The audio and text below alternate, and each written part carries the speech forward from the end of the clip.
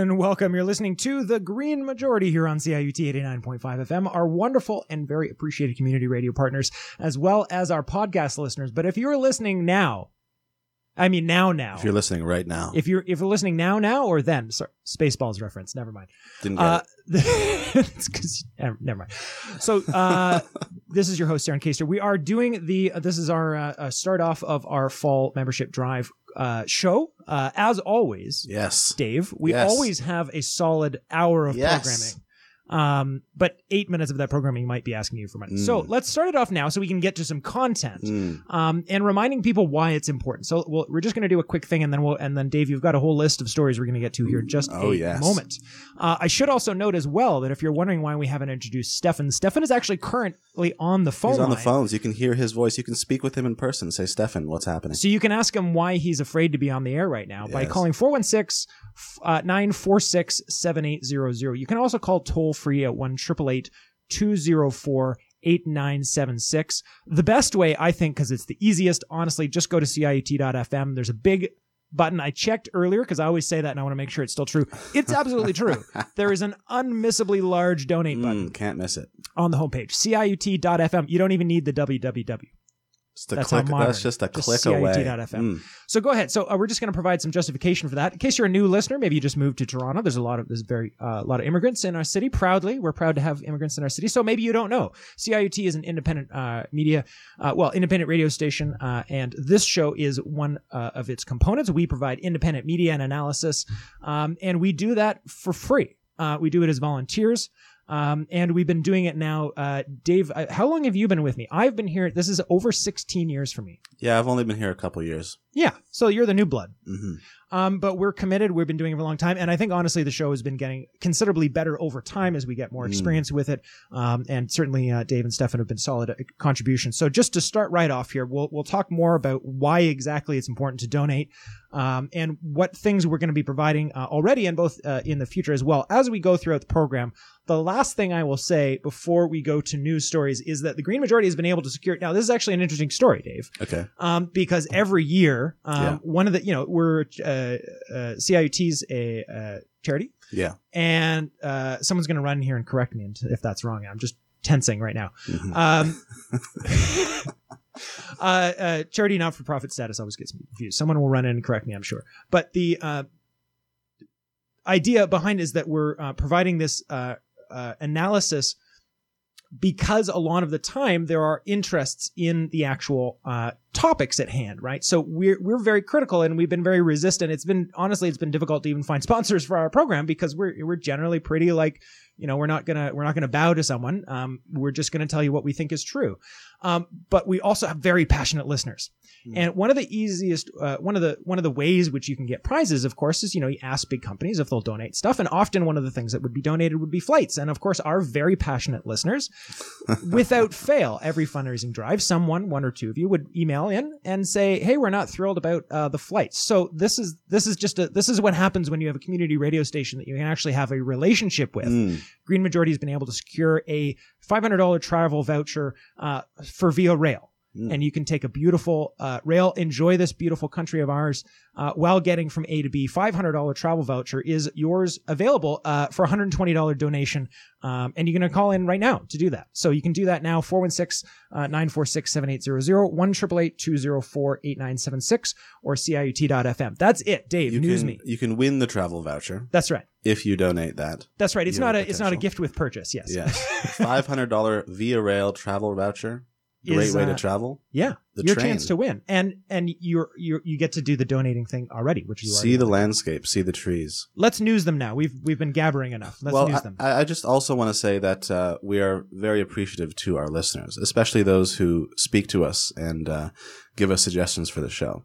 So specifically, Margot and Sue Lee, we see you and we thank you, and we will get to those content questions that you hadn't wanted us to cover. That's Not right. this week, but soon. So we don't always reply to emails very quickly, but I tell you, we do read them. Yes.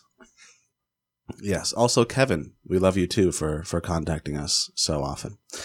So I'm going to begin with something beautiful and hopeful that a man named Paul Chatterton has composed. He is a professor of urban futures at the University of Leeds. And he has written recently his vision of what the streets of London, that's London, UK, could look like if it were to transform itself into the kind of car-free, community-centered place he argues is possible and urgently necessary, rather than continuing with its car-centric, emissions-heavy, and toxic trajectory. He paints for us a picture of what London could look like as soon as 2025, if the demands of Extinction Rebellion were immediately met. And not just Extinction Rebellion, but many others who are also calling for such things.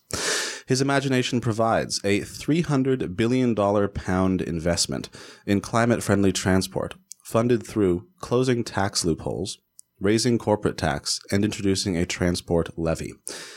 A huge improvement in mass public transport ensues, including suburban train stations and streetcars that are able to connect smaller municipalities together, massively reducing the need for cars and providing an explosion of green jobs run by regional cooperatives, owned and managed by workers and users. Employee-owned electric bus companies are set up. Everyone gets 14 free rides a week. Fossil fuel engines are banned within cities once the public transportation is up and working. And circular economy legislation lets people send their cars back to the corporations that made them. Free shared taxis and minibuses are provided for people with mobility issues. Schools and universities shorten their schedules in order to hold community-based climate action sessions. Workplaces stagger their schedules to help with rush hour congestion. A guaranteed income means that most people work only part-time, and all necessary goods and services are available to all city neighborhoods within a 20-minute walk. Some roads remain designated for public transit or electric vehicles for trade or health workers, with a 20-mile-per-hour limit in urban centers, and all other roads are stripped down to given to cycling and walking. The extra space is given to public sports pitches, and bicycles, scooters, trailers, and box bikes are available for members of community mobility hubs, and car parks are turned into bike racing tracks and gardens. With his community-focused approach to green transport, Chatterton writes, quote, "There would be thousands fewer deaths or serious injuries from traffic accidents, respiratory and coronary diseases every year, reduced depression and social isolation, and an increase in independent traders, and a more vibrant local economy. We would no longer have toxic illegal air. Carbon emissions from transport would be practically zero, and everyone would be able to get around where they live regardless of how rich or poor they are. It would also drastically help rebuild communities. People would be less lonely, out and about rather than sitting in private vehicles. People would talk more and figure stuff out face to face. Tackling carbon emissions in transport genuinely is a win-win situation. Getting there won't be easy. It will require a strong citizens' movement on the streets, as well as in community meetings, courtrooms, and research centers. We will need officials, elected representatives, business leaders, inventors, and researchers to become activists and rebel against the current transport status quo. Time is short to get transport emissions and toxic air under control, but the benefits that transforming transport in this way could offer are huge. We must not miss this moment." End quote. And there you have his glorious vision for the near future. Well, and Dave, what I think is really important and has really been striking me recently as I've been taking a bit of a backseat to the content here and really just sort of more reacting to it live for the last several months than feeling like I'm really part of the show, that's because I'm busy. That's not, that's a decision I've made. But because of that, it's given me a different perspective than I think I had when I was sort of more directing the content and being the lead person. And what that's been is that it's allowed me to sort of stop and like look around a little bit more. Mm-hmm. And I've been pursuing my other interests. So anyway, I've been interacting with a lot more people outside of my, environment network than I normally have, actively pursuing those connections. And as I do so, we may talk more deeply about this in a little bit later in the program, but it strikes me how much of our challenge is a lack of imagination rather than a lack of solutions. Mm-hmm. And what I mean, I don't mean some sort of generic esoteric concept by that. What I mean by that is very specifically, like people when people propose an idea or they propose a challenge, often the responses appear to be just arguments from ignorance. And that sounds like an insult, but within the confines of rhetoric, it's just a description of an argument type. And what it means is, I don't believe you because I can't imagine that being true. Mm-hmm. And that's it. That's the shocking part. Like, we anticipate that, but the fact that that's all there is often is just ignorance. It's like, let's do it maybe differently. It's like, but that's not the way it is right now. So how could it be that way? And I can't imagine what that different thing would be, right? It's not a matter of not wanting the goals. Often, sometimes in my experience, people's reaction can be based around the fact that they do like it, but they're just annoyed by being tempted by it. Hey, we'd all love to never have to work again, but at some level, for some person who's been give you an example really quick. I don't want to sidetrack too far here, but let's say, people have been, working 70-hour work weeks and for their whole life, and they're now retired, and their whole life they worked in a mine or whatever. They, hard manual labor, poor working conditions. They've put in their pound of flesh, if they will, into society.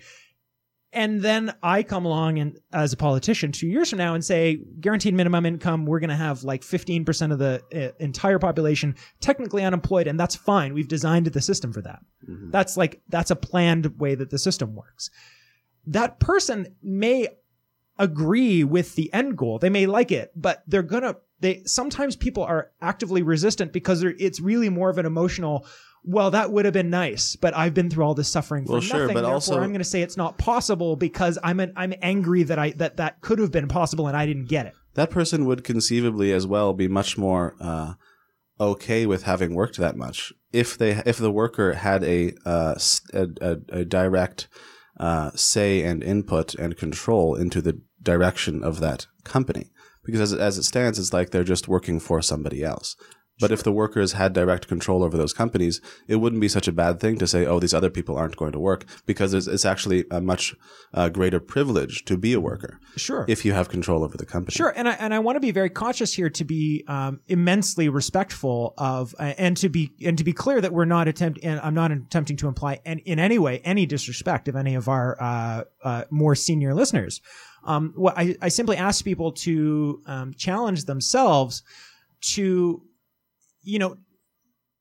just try and be aware of that fact that sometimes we have emotional reactions to things, to be against things, or they make us angry for a reason we don't quite understand, and that sometimes that reason is just because is what we're describing. They're like, well, I do actually agree with that, but that would have benefited me a lot. I suffered a lot because I didn't have that thing.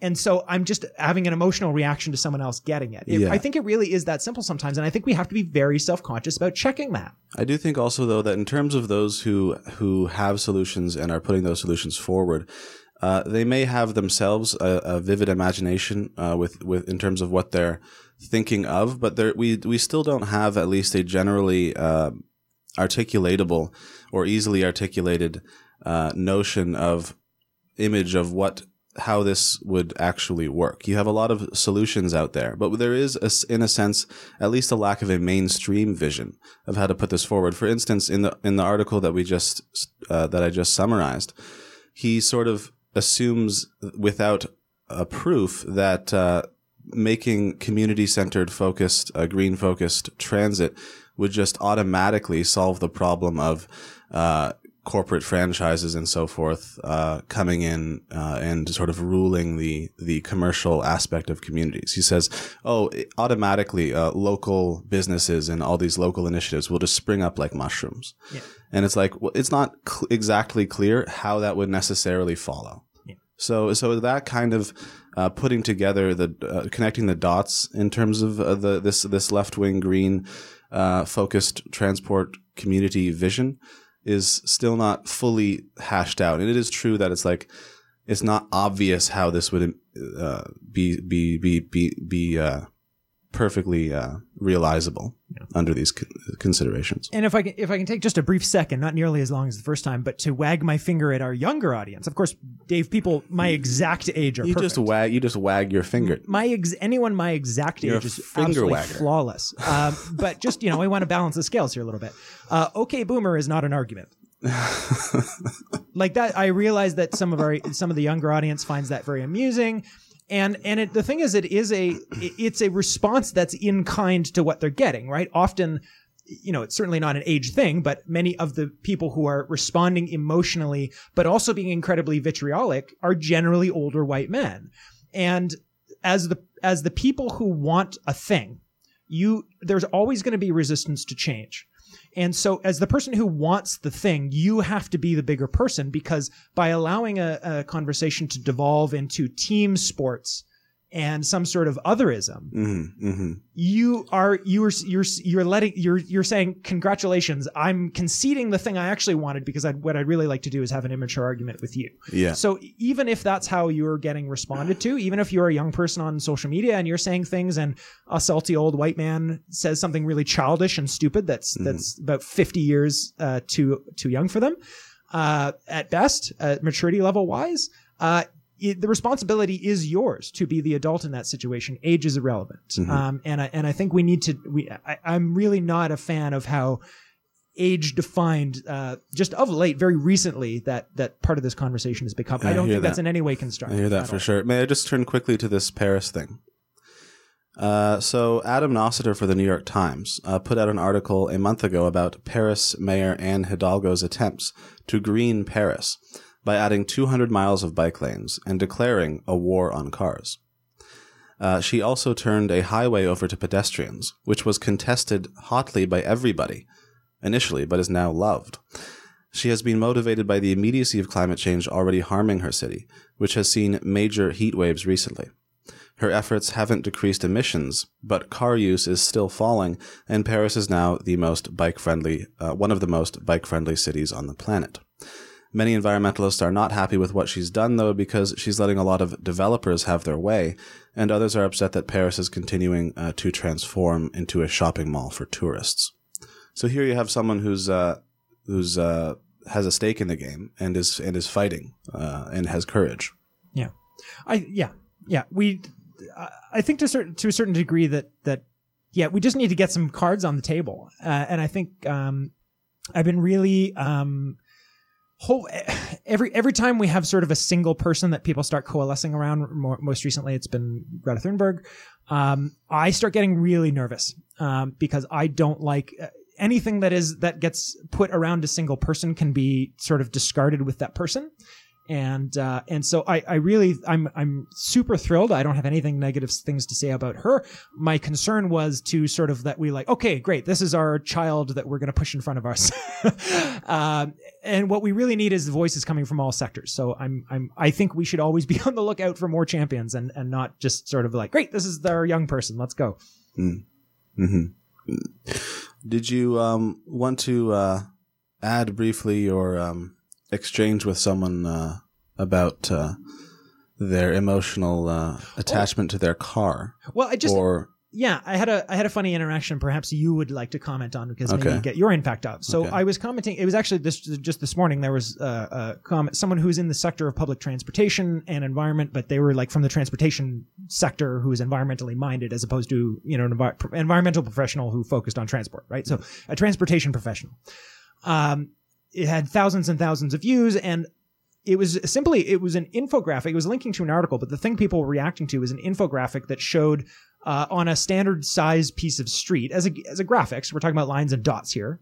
The amount of people that could get through walking, biking, busing, or driving. And it was just to see thousands of comments. This is not Facebook, it's LinkedIn, and people are generally a lot more professional on there. And there's generally more professional people on there.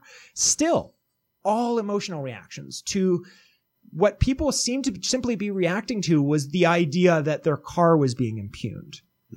And I made this comment in a couple of places. I honestly feel like these are just emotional reactions. I try very hard not to make anything personal on LinkedIn, because I'm trying to make professional connections. But I was I really feel like you're all just having an emotional reaction. And funnily enough, I actually had a couple of people who that would have been a contrary remark to. The person I was implyingly responding to, actually added me afterwards and appreciated my comment. But there really is, that was sort of the point there I was saying a minute ago about the emotional context. The point of adding the story was that this is I think there's this ongoing myth about like, well, people in positions of power got there because they know more things than we do, or they're better humans in some way. No, they're still pretty flawed, and they're still just as subject to arguments from ignorance and emotional responses as the rest of us. And that's why it's so important to talk about the details about these things, and not just sort of like lead or follow. Like, oh, we're on team liberals, or we're on team Greta Thunberg, or we're on team... No, we're all individuals. We're all doing our part, and we're all contributing. And we need to talk about the details of stuff and not just like pick champions and try and push them forward like a football match. Yeah, I mean, and I think without putting ourselves forward as any greater or any lesser than anybody else, we still need to declare a war on cars. People who do not drive cars are not any better than people who drive cars. But that doesn't mean we can't have a war on what has become of our cultural obsession with the personal vehicle. So, Dave, we're gonna switch you out, I think, for Stefan. But if people want to talk to you, can you maybe tell people why they might want to talk to you for a minute? So I'm going to the phones after this quick music break, and I'm going to be available for people to call in to donate to this wonderful station of CIUT 89.5 FM, the sound of your city in Toronto, the community radio station that has it all. There are so many excellent shows on this station. And you may call, if you desire, 416-946-7800. That's 416-946-7800. Or toll free at 1-888 204-8976, 1-888-204-8976, or you can donate online at ciut.fm, and we appreciate you, and we hear you, and you hear us, and we love that exchange. That's awesome. And don't forget, during this special break, this is a great opportunity. Not only can you say, if you call right now, you might catch Stefan. Otherwise, you'll have to wait to the end of the program. You probably catch Dave, but either way, if you donate $120 or more, you will be entered automatically for a Green Majority endorsed via travel voucher for $500. So take that train. Take the train. Take some photos. Send it to us. Take some pictures from the train and tag us, and you will get retweeted and become national icon. With that, we're gonna switch out Dave here. We're gonna listen to just a moment of Tanya Tagaka, and we'll be right back. You're listening to the Sound of Your City fall fundraising drive here at CIUT. We'll be right back.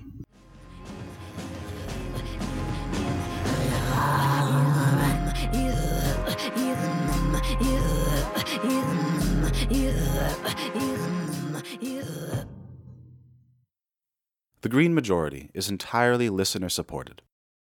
Our goal to reach minimum solvency is to raise $300 a month. If you enjoy the show, please consider becoming a patron at patreon.com for as little as $1. All right, that the song surprised me with the end there, Stefan. So we're on the air. We're live. We're live. We're doing it. Stefan Hostetter is in fact in the studio. I'm going to preempt you just very quickly by rapidly reading the phone number here, and then we're going to have a special interview, and I'll let you interview your guests. So if you're just tuning in now, this is the CIUT Fall Fundraising Drive. We need your support to call in and continue to help produce amazing media that we do, the independent interviews and research that we do, as well as your choice opportunity to energetically give old Doug a nice raspberry there in kind at the same time. You can do that by calling 416-946-7800 or 1-888-204-8976. Most likely though, you're just going to do the easy way, CIUT.fm, and click on donate. Stefan, it's yours. Thank you so much. Yes, and if you call right now, you can talk to the illustrious Dave Hostetter. So that is an option. And we are going for I believe we've just gone over $50,000, my understanding, and we are going for $51,000 in the next 40 minutes or so. So if you can call and donate right now, you will get a chance to win, and you get a chance potentially to win a trip as well. So that is good. But right now we are interviewing Erica Reyes. Hello, Stefan. Thank you so much for joining us. And so we are talking about the shift towards, let's say, the future that we would like to live. If that sounds makes some sense. And you run a company called Wisebird, and I wonder if you can let us know. So what's Wisebird?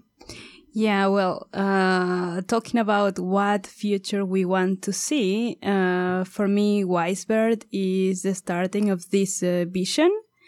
where we can live without wasting resources from our biosphere, and where everything we consume returns to nature.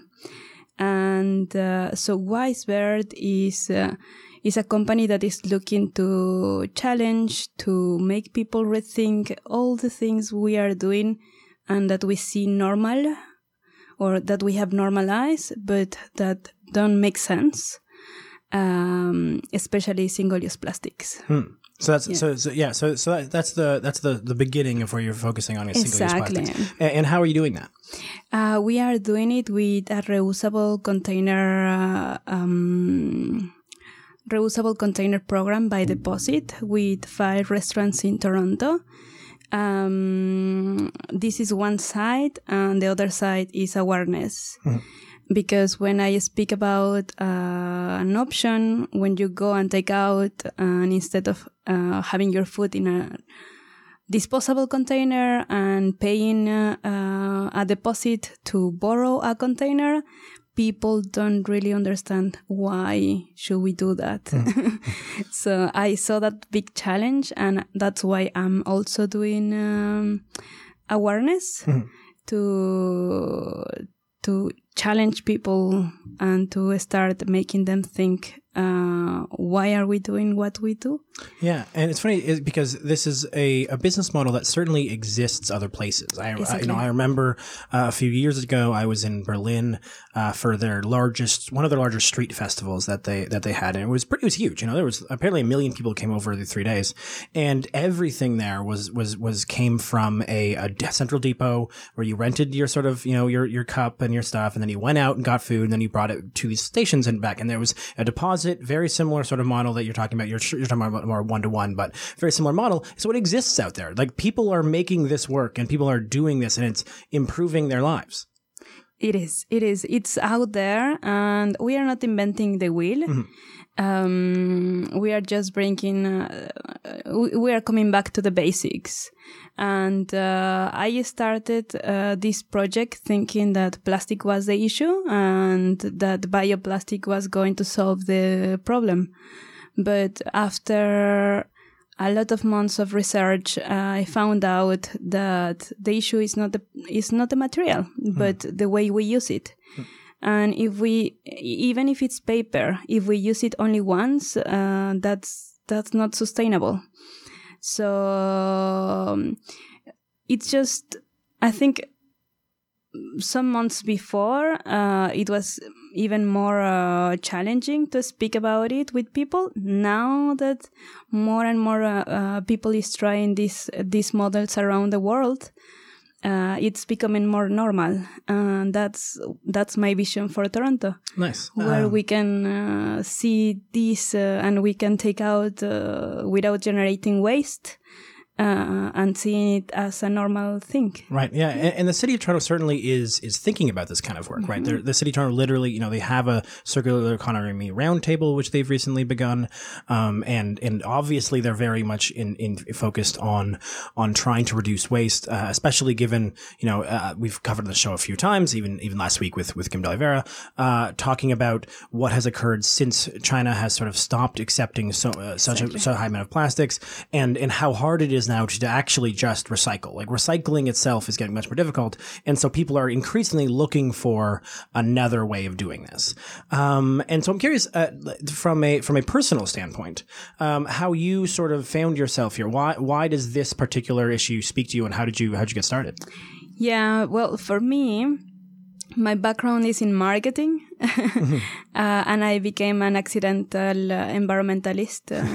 I'm originally from Mexico, and 6 years ago I wanted to go abroad. I went to work in India, and suddenly everywhere I was walking and seeing every landscape, every beautiful building. When I wanted to take a picture, everywhere the unique thing I could see on the floor was waste and plastic, blue plastic.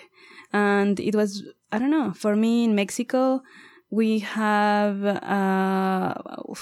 very good waste management that everything we produce, everything we waste magically disappears.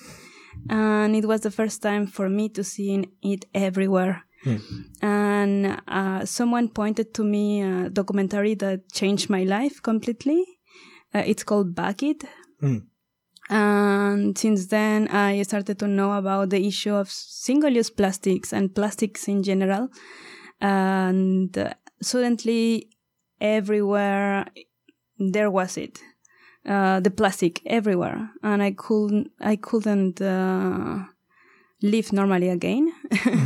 And it's, I don't know, like whenever someone points you to something, towards something, and suddenly you are just seeing it as a car or, for me, plastics. Oh yeah, no, yeah, it happens in so many ways where you hear or see a thing and then it starts. You start seeing it absolutely everywhere. Yeah, I think there is an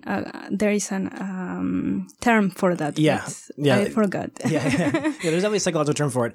Very quickly, because we are this is our fundraising show. This is CIUT 89.5 FM's fall fundraising vibe, and also the running it as well. It does have a bit of a fundraising vibe. Yeah, well, that's the hope. If we're failing to have a fundraising vibe, then I'm not entirely certain if we're succeeding at all. This should definitely have a fundraising vibe, because we are raising money for the sound of your city, CIUT 89.5 FM. Do you want to read out the numbers again? Yeah, so we got, you can call 416-946-7800. And if you call that right now, you're going to be able to speak. There's at least a minimum of a 50% chance you're going to get Dave Hostetter. Yeah, if not, you will get the other volunteer who is the person who pushed us over $50,000. So either way, you're getting a celebrity. Right. And you know, if you're calling in and what you really wanted to say was to tell Dave that you really feel emotionally confused every time he uses that weird voice to read something really serious, I'm sure that you can ask the person to give you the phone to Dave. Right. Yes. Yeah. You can definitely request Dave access, unless multiple of you have this request, in which case, he can only handle one call at a time. Right. We'll create a queue. Yeah. For Dave speak. So 416-946-7800, 1-888-204-8976. And if you would rather send a love letter to Dave, you can do that at CIUT.FM. Just add a note to the donation. It does ask for your favorite show. Your favorite show can just be Dave Hostetter. That it can be specifically Dave, not the Green Majority. Oh yeah, there's enough room. There's enough easily. Yeah. In that. Yeah. Okay. Back to the content. So yes, please call in and donate, because again, this station provides so many opportunities for so many voices that you wouldn't often hear, and so Erica, back in sort of to this sort of idea. So you've sort of come up with a sort of two-sided approach to tackle this attempt of single-use plastics, and we're coming up to to the holiday season, where I read a thing, and this is unbelievable. It was about returned gifts. It wasn't even about any other gifts. It was about gifts that you return, and apparently people return over 1 million gifts a day. Which you only can imagine how much packaging and emissions. It's something like 15. I don't want to get this wrong. I think it's 15 million tons of emissions a day. It is unbelievable. Wow. And that's not even the things you give to people. This is the stuff that is just returned to you. like nothing has occurred here except for the fact that it has been sent to you and then you didn't want it. That's the entirety of this experience. And so clearly this is a wasteful time of year. And again, it comes from a good place, and I think that's personally why there's that sort of need. And so you're working on something to sort of help people still give the gifts of showing their appreciation and their love, but without perhaps the 15 million tons of emissions that they can do. So what are you doing? I'm organizing something that's called Green Sunday, and it's an event that aims to challenge Black Friday and massive consumerism. So it's a market, but it's not just a market, because in a market you just go, buy and leave. Mm. And what we are doing here is for people to come enjoy the holiday vibe. And also if you need to buy something, everything has been curated. very mindfully. Everything will be upcycle, from upcycle materials, recycle materials, reclaim, refurbish. So if you want to show your love to your loved ones, because I really understand it, the best to do is to do it with the least number of emissions as possible. So, and also supporting the local new economy. Yeah. So we are having eco vendors that are very committed with their vision, mission, and values towards a better future for all of us. And if you want to show your love to your family, and if you know that your family is very eco-friendly, then this is the place for you. Honestly, even if your family isn't eco-friendly, I still suggest this is the place for you. Largely because there's an article came out today, and I think this is probably true for a while, about how any child who exists right now is going to live in a climate change world, and so there's a little bit of I would encourage us to avoid giving them things that might make their future worse. That's something that I always think about. There's a level of like, I know you want, like, think for a second maybe that, like, is the immediate affection that I can show via this gift, worth the long term, the cost that I might be imparting, honestly, on this young person, like, as we've seen over the last, what is it? Few months or years of the growing, youth movement against, to push against climate change. These kinds of things are quite important. Saren.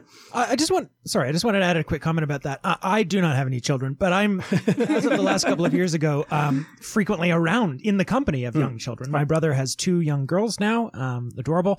And one thing I can tell you from my experience was, be like, well, if the reaction to a listener perhaps is skeptical, none of our listeners, but maybe someone's just tuned in, or a skeptical listener might be thinking, well, hey, my kid doesn't care about the environment. What they care about is the Mr. Snuffles doll or whatever. My response to you would be to consider, are they going to care about the Mr. Snuffles doll in 5 minutes from now?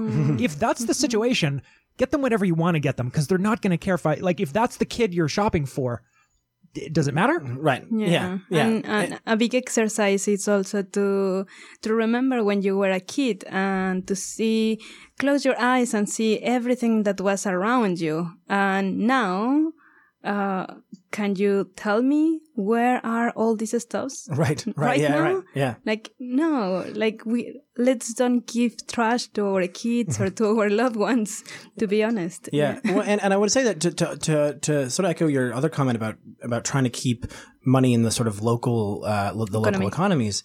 How I've been experiencing a lot of this concept and experience of how often things like credit cards end up being so extractive of wealth from the local economy. Whereas and all these types of bigger box stores, like the rise of Amazon is not only causing all these millions of return gifts, it is also meaning that you're sending money entirely outside of there's no one in your local community. There's not your neighbor, not your grocery store. No one around you is being benefited by your purchasing. It's entirely being extracted out of the community. And how important it is, especially in long-term futures, to consider the fact that, like, you need your neighbor to have a job, and you want your neighbor to have a job, and buying locally is such an important part of that support, and it can be life-changing for these people. It is. And so we're coming up towards a music break. So I want to give. I have one more question for you, and then we'll go through. But if you want to call right now, you can call at 416-946-7800 or toll free at 1-888-204-8976. And you have, again, I'm going to warn you, about 3 minutes to talk to Dave, because he's going to come back in and do the end of the show with some more news. So if you want to talk to Dave, you got to call and donate right now. You can call and donate right now, and you can actually custom order what weird accent or voice you'd like Dave to speak to you. Oh, yes. Try that. Yeah. And also don't forget the $500 travel voucher specifically for Green Majority listeners. By listener demand, you asked, we listened. A non-flight option for our prizes, $500 travel voucher for Via Rail. I think you had just a minute left here, but I'm just teasing you while I'm on the mic that I have a hilarious song for our music break. All right, amazing. I look forward to that. And so, Erica, Ace, thank you so much for being on the show. And B, so people are now know what you're up to and we're doing. Where can they find out sort of more information about both the market and Wisebird in general? Yeah, so go to www.wisebird.com .wisebird.ca, and you will find everything that you need to know about the returnable container program and the market. Amazing. Thank you so much. And then if you have one last if you have one last note to our listeners who I just learned CUT broadcasts from Barrie to Buffalo and Kitchener to Cobourg, which is the greatest jingle I've ever heard. So I'm going to say it again. So if you had one last note to everyone before we go off to music break, what would it be? I don't know. I'm sorry. I really put you on the spot there. Yes. I did. Don't buy stuff. Don't buy stuff just be mindful with your consumption, whatever it is. Even if it's just water. Right. Just based on my comment that I jumped in a minute ago, maybe I could offer don't buy something that you're going to enjoy it like potentially more than it's going to last. Right. Yeah. I really like this. That's cute. I would enjoy it, but it's only going to last 5 minutes. Then maybe that's not an opportunity cost. Oh, there we go. I'm always good at giving you like. That's right. To fight with this climate crisis, you have two cards. The first one is your boat, and the second one is your credit card. So put your money wherever you see the future you want to see. All right. Well, thank you very much, Erica Reyes from Wisebird. We are both actually headed back onto the phone. So if you want to talk to myself or Erica, you can call 416-946-7800. And we are now going to listen to this fun song that Saren has while you get a chance to call in or donate online at CAT.fm. Thanks so much. All right. So what I found here was, I don't know if I find it funny, but it was, I can't even, the digital quality and the haircuts, I'm assuming this is from the 80s. But this is Northern Lights, Canadian super band. At the time, this was raising money for, I believe it was Syria. But regardless, I think the theme carries. So this is a Canadian super band, Northern Lights. Time to take our message everywhere. You know, c'est l'amour qui nous rassemble d'ici à l'aube. That was me. I turned on Dave. I turned on your mic, not mine. CIUT 89.5 FM, the sound of your city. This is CIUT, the sound of your city. And our fall fundraising drive, you can call now. We've just rotated Stefan back to the phones.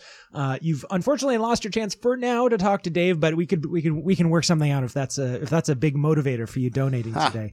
416-946-7800, toll free at 1-888-204-8976. And more likely, I think, in 2019, here on the cusp of 2020, CIT.fm is going to be the place to go. Tell them the Green Majority sent you, and you have a chance for 120 or more to win that $500 travel voucher for Via Rail, and mine and Dave's. I'll speak for myself, but I'm assuming Dave as well. Our undying gratitude. Undying, yes. Till the end of days, we will feel that reverberating from the very center of our beings. That's right. The very center of our hearts. I literally could not have put that. Anyway, so we have a few more news stories. There's some topics here. I also just am capable of rambling, but I believe you actually have content. So, Dave, content me. I have so much content that I'm not gonna be able to stuff it into our final minutes here. So I'm gonna ask you: do you have more opinions on electric, renewable energy initiatives, or the UK Labour Party? Well, what I can tell you is that I've been, as I've admitted on many recent shows, I've been spending more time watching American politics. I mean, I think so. You got nothing. Honestly, all of us have. But no, hang on. But through that, I've been following off also a lot of the Brexit stuff, and so I will say that there's a lot more to know about what's going on in the UK election than I think is permeating the Canadian media cycle. It does have international implications, including for climate action.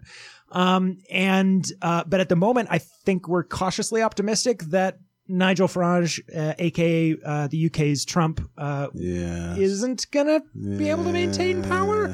So in that case, since we were speaking about London in the first segment, I will start off this segment with just my paragraph about. Oh, go ahead. Yeah.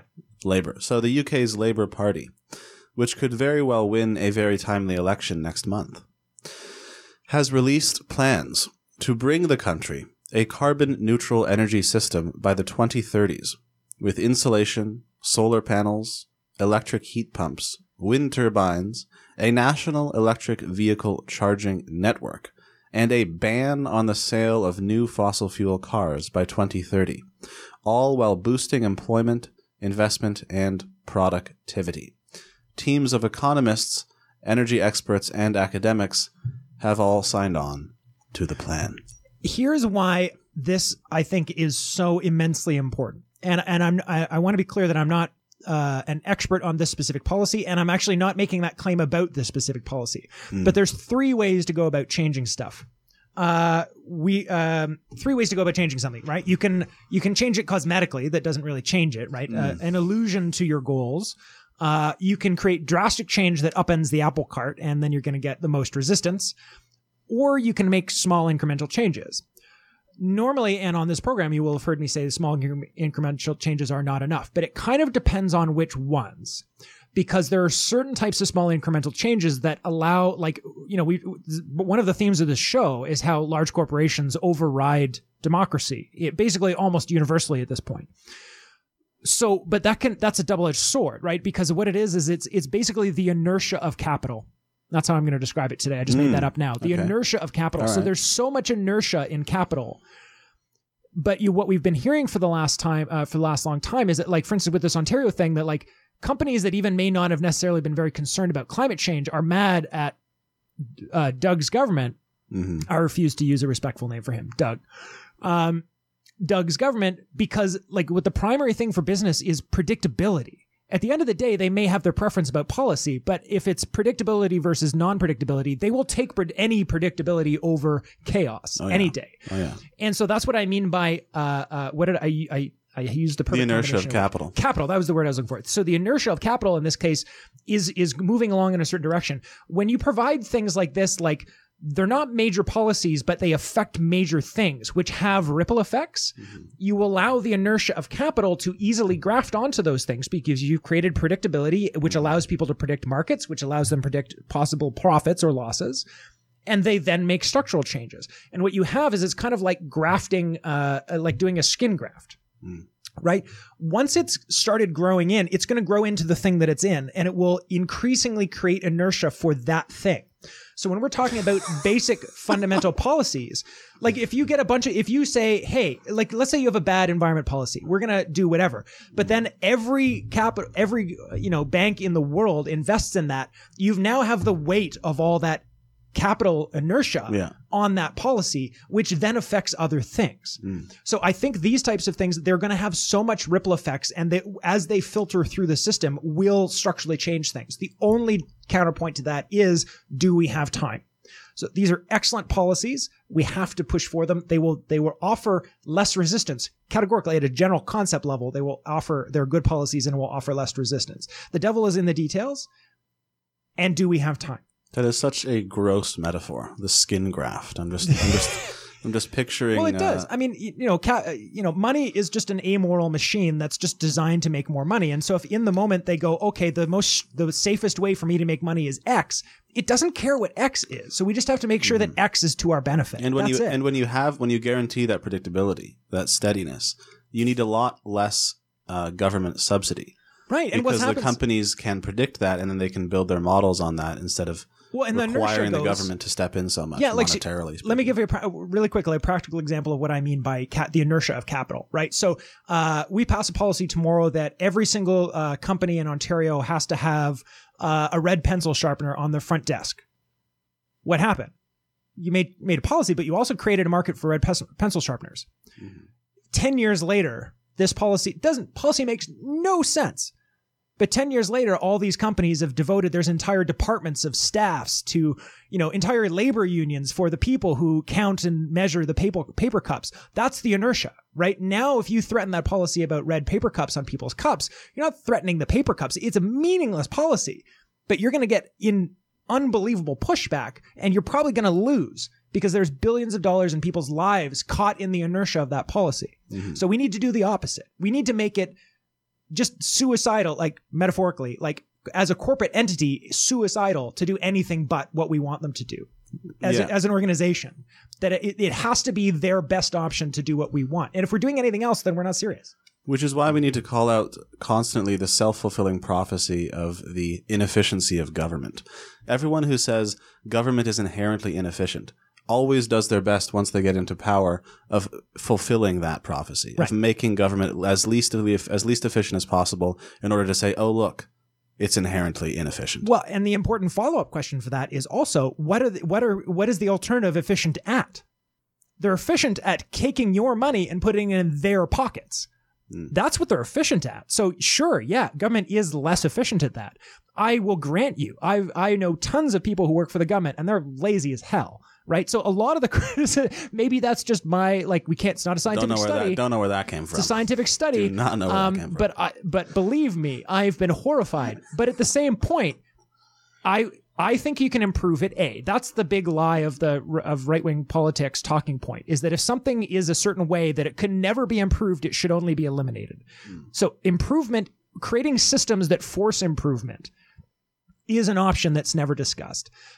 But even without that, what is it that companies, these private interests that are your alternative to government, there is no third option.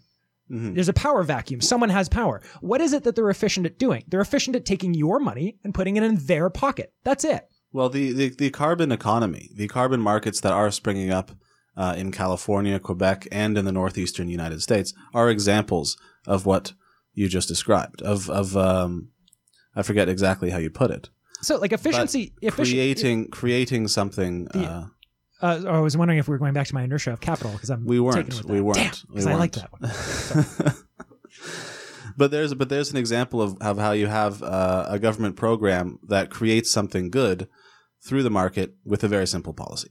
Right. And it's very simply done. Right. And so, and to follow that, to flush that, the final angle that it can possibly be flushed here as we're running down to our final seconds here, we're going to do a final call out for donations in a second, is that's also how easy it is to create epic change. If you make the right small policy, it can have unbelievable and it boosts the impacts. economy. Yeah. It lowers emissions and it lowers energy prices. They've discovered it lowers energy prices. Dave, Sarah. I'm so sorry that I was handed a note a couple minutes ago, but I'm just so passionate about what we're talking about. I forgot to do it. We are, in fact, out of time. I want to thank you very much to Maxim, Jeffrey, and Arissa, who are the people I'm aware of who have already donated. The last time I got this note, we were just at 5,200. We were hoping to get to 5,100. 50 grand, 200, and we're hoping to get. So we were hoping to get about an $800. There's a chance $800 call it in while I was rambling there, but probably not. So take this opportunity. Please do take this final opportunity. Call in right now, 416-946-7800, toll free 1-888-204-8976, or go online at CIUT.FM, use that credit card and get in there. Tell them the Green Majority sent you. And if you're listening to this delayed or after the fact, that's okay. Still go to the website. You can still donate. We will still get credit. It still helps us. And it's still very, very important. Anytime you hear this, whether this is next year on our channel, please consider donating to CIUT. And thank you on behalf of myself and Dave and Stefan, who's in the other room, and all the station's volunteers. Thank you so much for those who've already donated and those who will donate right now. We love you.